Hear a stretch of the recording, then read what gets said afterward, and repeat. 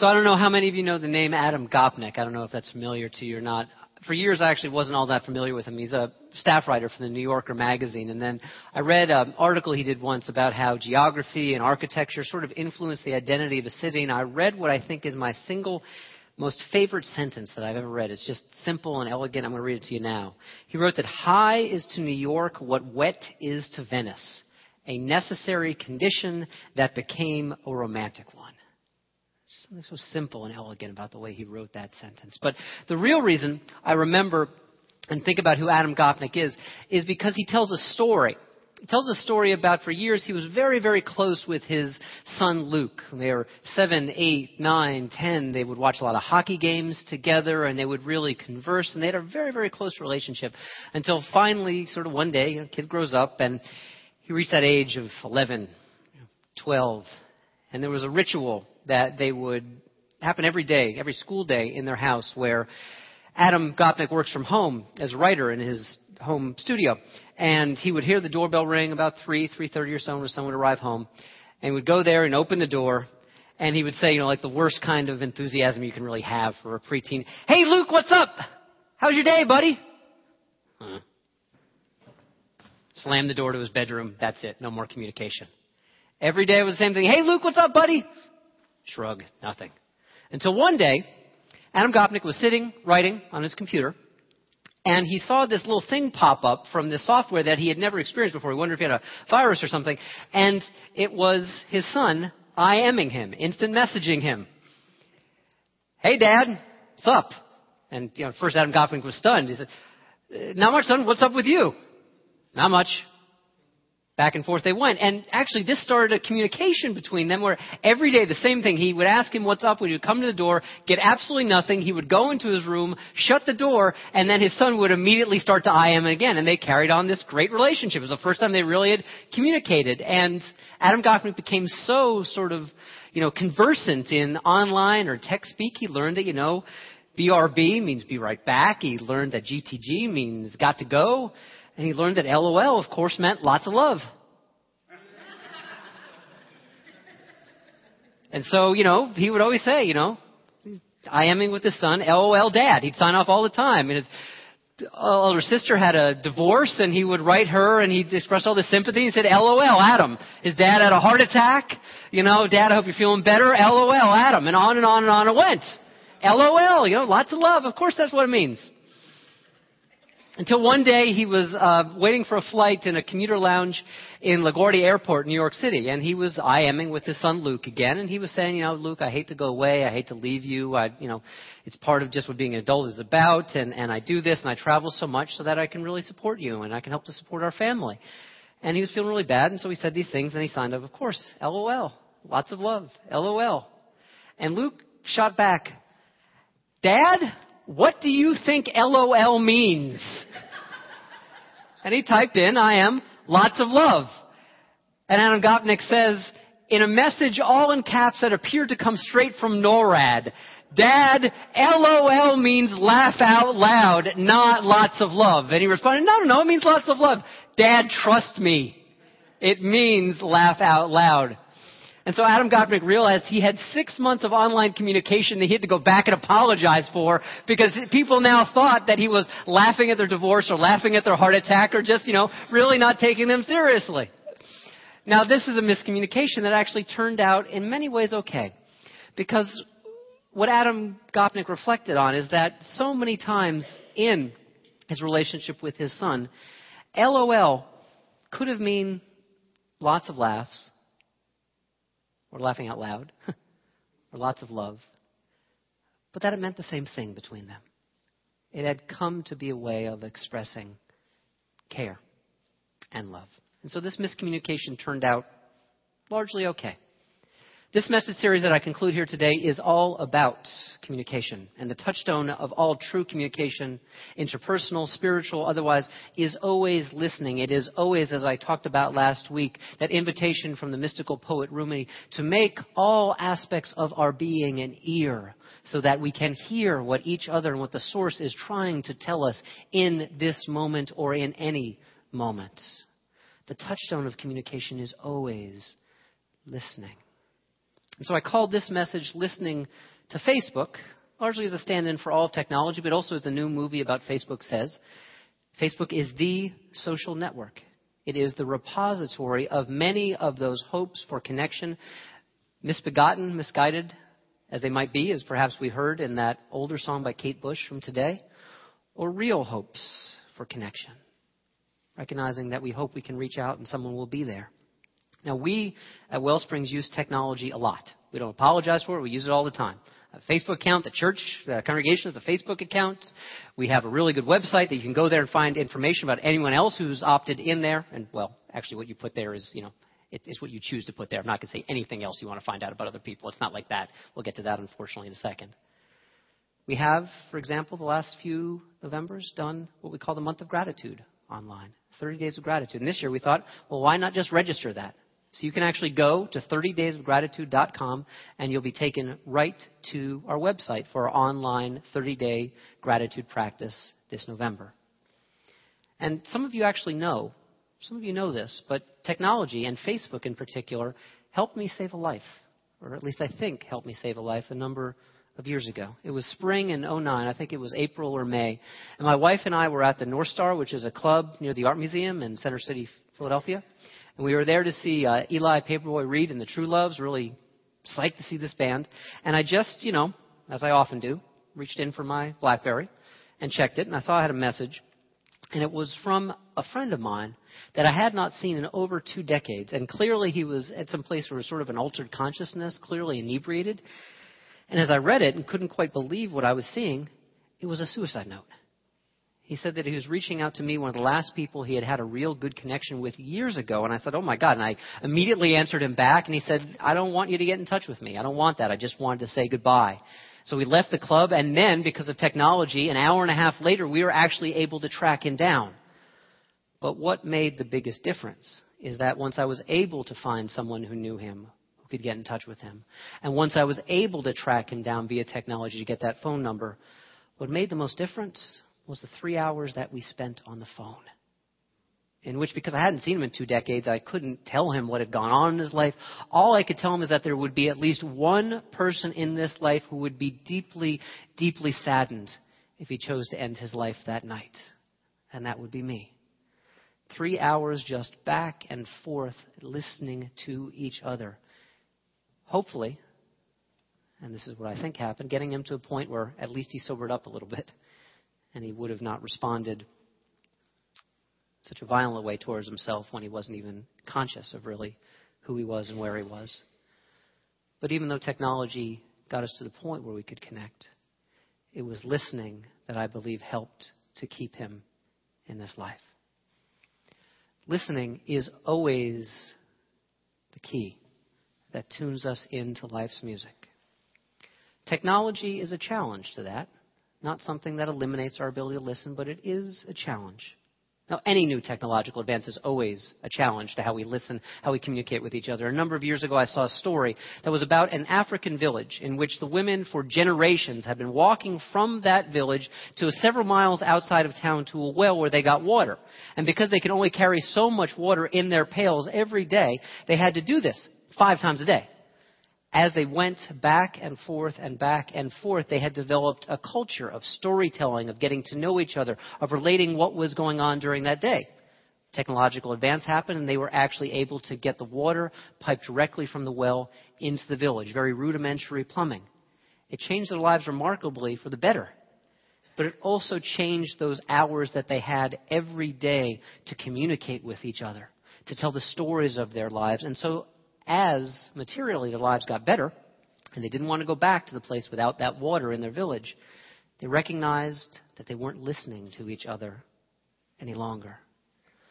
This challenge to listen, especially in the midst of technological advance, especially in a wired and a wireless world, brings to mind what Thoreau said in his own time of technological advance, in his final words in his great invitation to intentional living, Walden.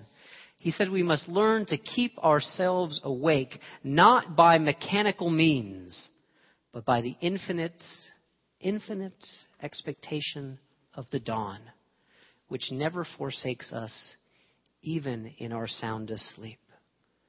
What Thoreau was talking about and what his invitation was towards was real, honest-to-God intimacy with this universe. Not divided attention. Not wishing we were somewhere else, but to be right here, right now, in such a way that we are able to experience what it means to be intimately connected to that which is bigger than ourselves, and yet also welcomes us home in a way. This challenge in the technological age is very acute. There's a psychological journal called Psychopathology, and it said there may be a correlation, there may be a causation, but there's definitely a relationship between the amount of time that someone spends online and their degree in which they experience depression or anxiety. The higher the amount of time that you spend online, the greater the depressive symptoms.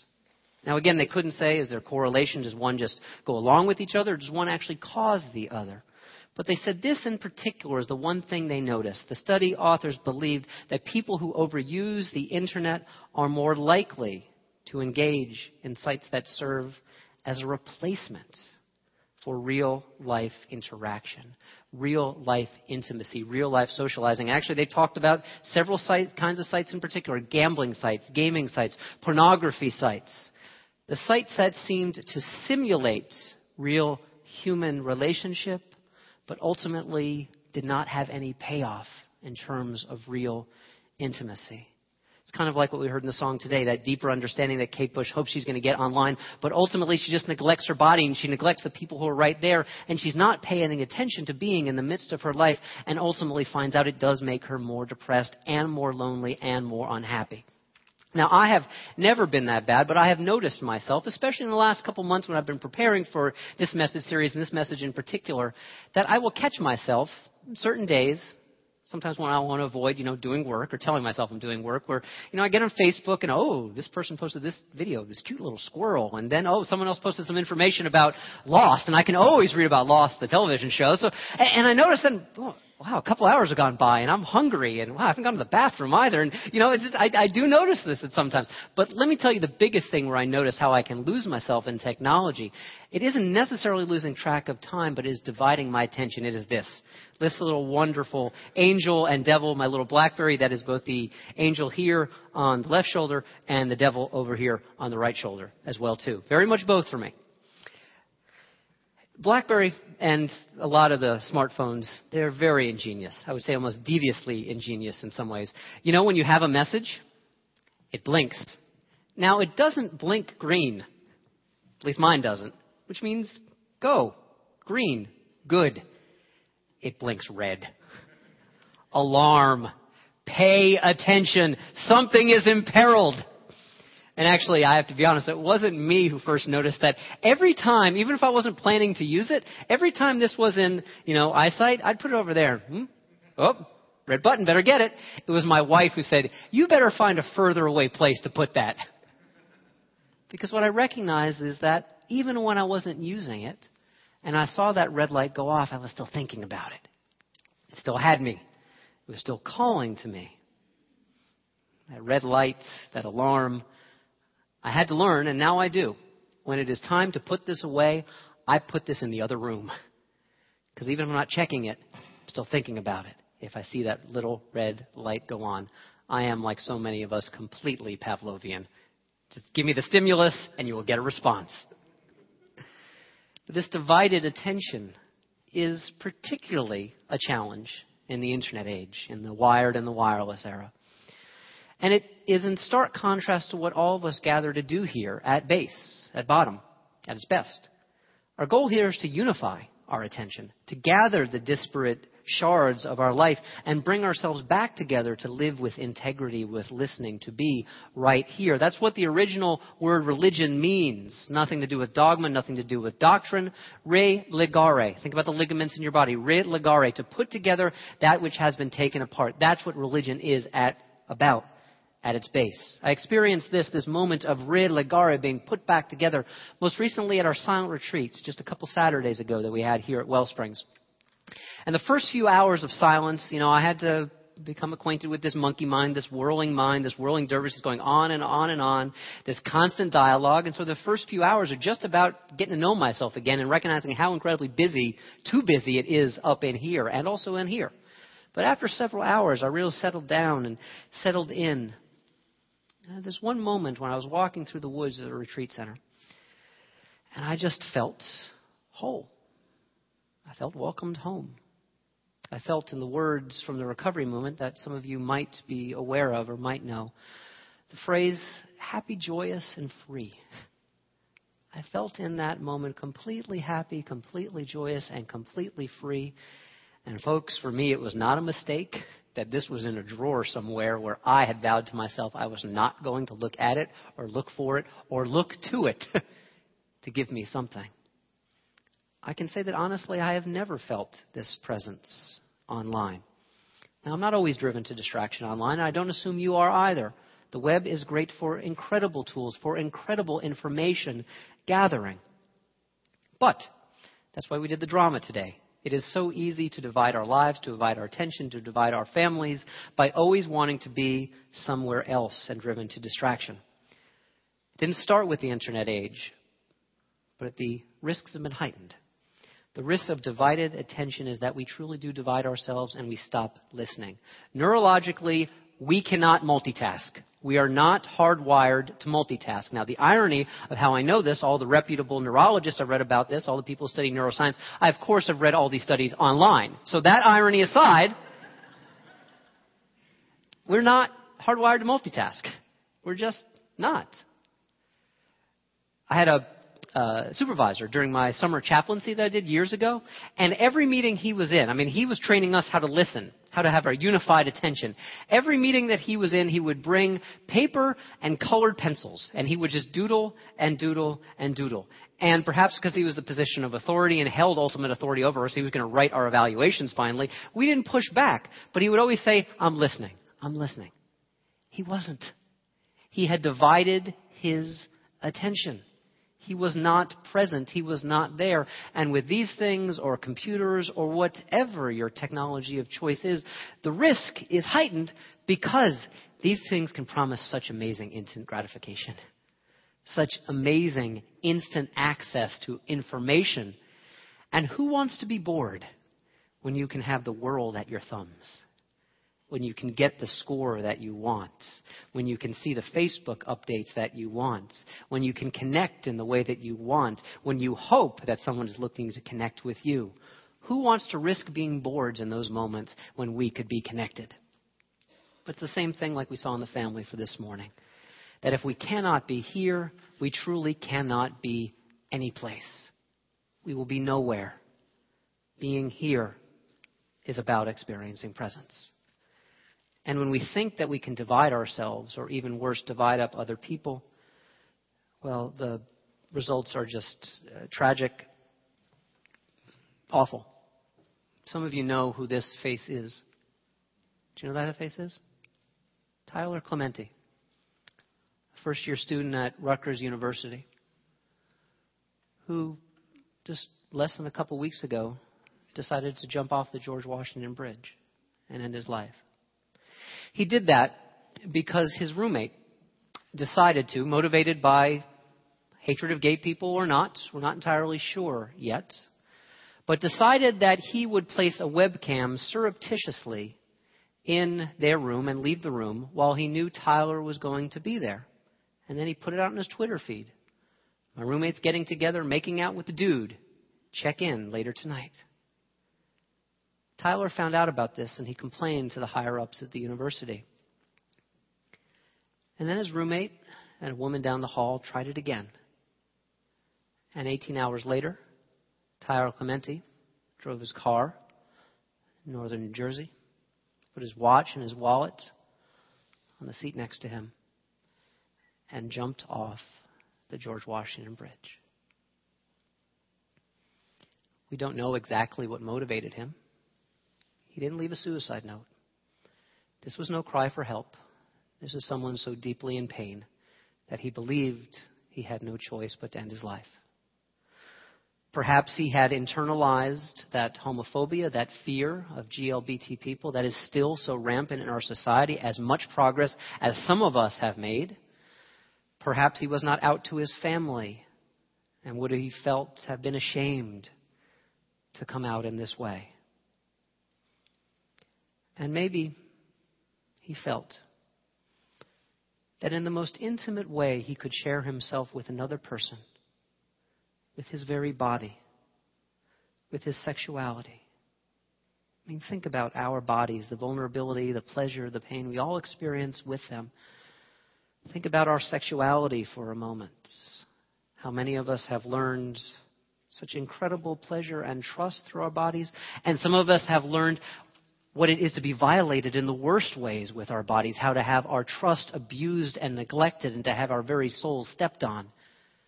Some of us have learned with our bodies that there is a place called heaven on earth in which love and romance can come together and we can find ourselves united with another person. Some of us have learned that the trust with which they opened their lives up was used or objectified or turned into something they were made to feel dirty or shameful about. Tyler Clementi's body was offered up as an object for scorn, an object for titillation, but an object that other people were to use in the way that they wanted to.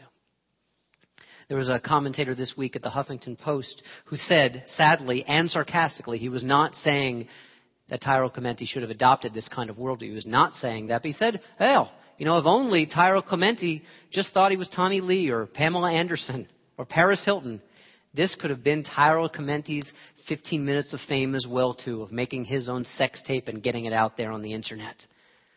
But I think something very deep and something very sacred and something very real, that if only Tyler Clementi had learned to honor, was bigger than any shame or any fear or anything he could have felt, but he couldn't. And that is the tragedy. But there is something deep within him that I imagine rebelled against the idea that his intimacy with another person would be turned into pornography. Maybe he wasn't out, or maybe he just felt that it was too painful.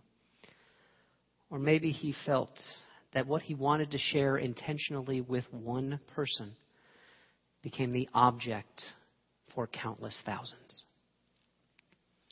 I do not believe that online technology makes us more cruel. But what I absolutely know is that online technology magnifies our mindlessness.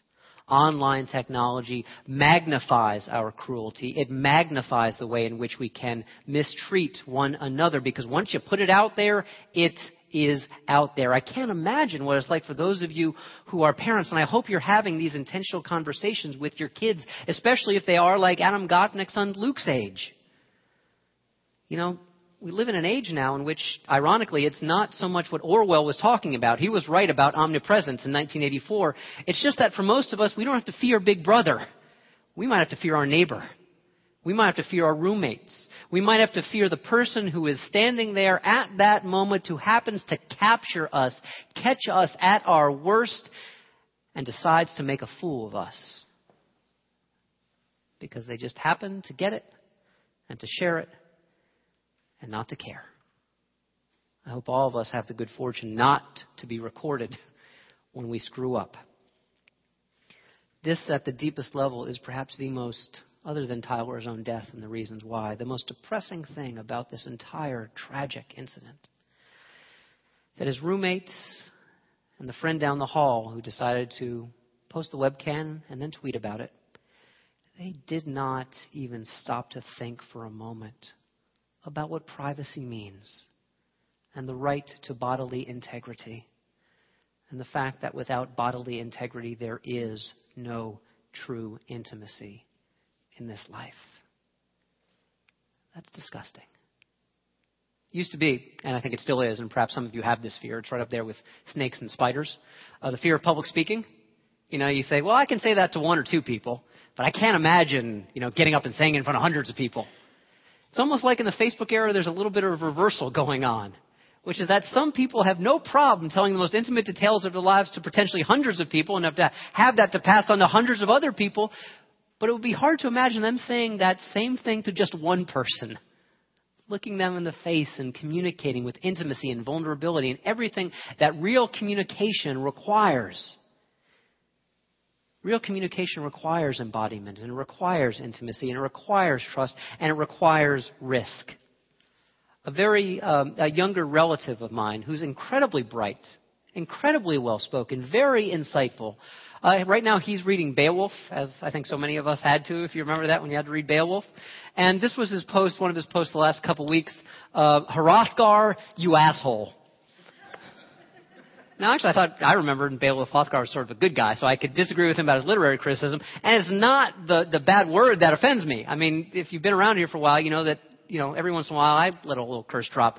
But it's that sense that this is the most we heard about him, about how he felt about Beowulf. Hrothgar, you asshole.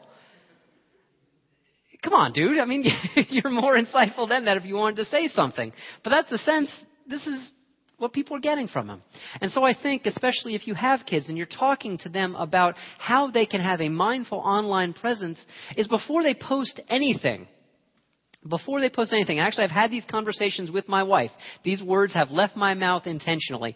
If I was not a minister and if I didn't have responsibility to lead a spiritual community, I might put this up on the web. But I'm not going to, because I imagine that people are listening.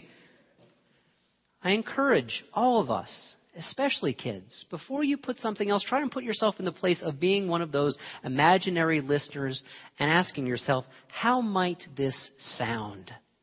We can't control what other people are going to think, but at least we can think that other people are thinking.